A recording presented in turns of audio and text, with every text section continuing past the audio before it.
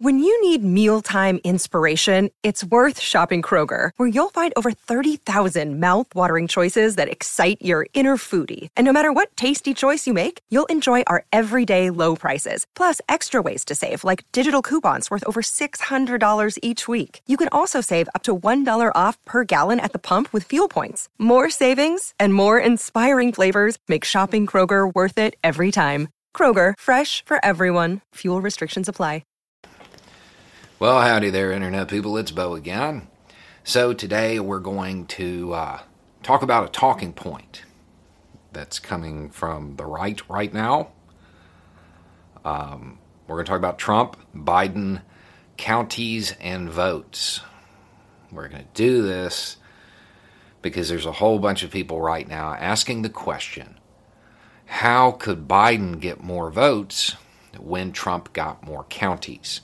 Now, if you have heard this from an outlet that you trust, from a pundit that you trust, please watch this video.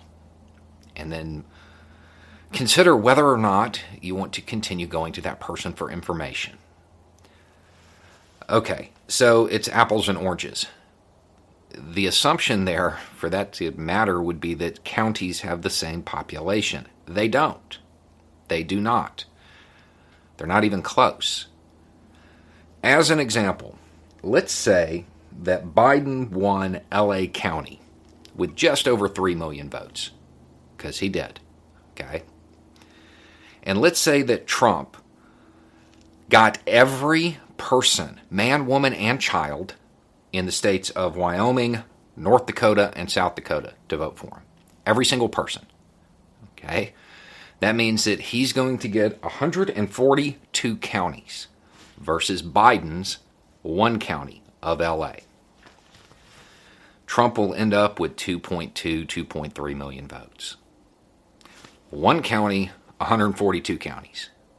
Biden still wins the popular vote. Counties aren't the same size. They don't have the same population. That's the reason Biden can win bigger with a smaller number of counties. He just has to make up the difference in the population. LA County has a larger population than most states, particularly true of those states that vote for Trump. And again, that 2.2 that Trump got in this scenario, that's not eligible voters. That's not Republicans. That's every single person in the state. If you actually did the math, which I'm not doing because I don't want to, it would be even less, like substantially less.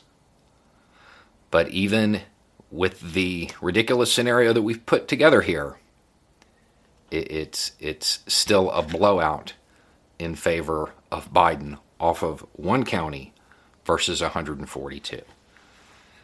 This is how a lot of the talking points surrounding the election, this is how they work. They're not grounded in reality. They're not grounded in fact. They're made up. And they use different metrics and compare them to confuse people. If a pundit, a commentator that you follow has pushed this idea, you might want to consider whether or not you want to continue following them. Anyway, it's just a thought. Y'all have a good day.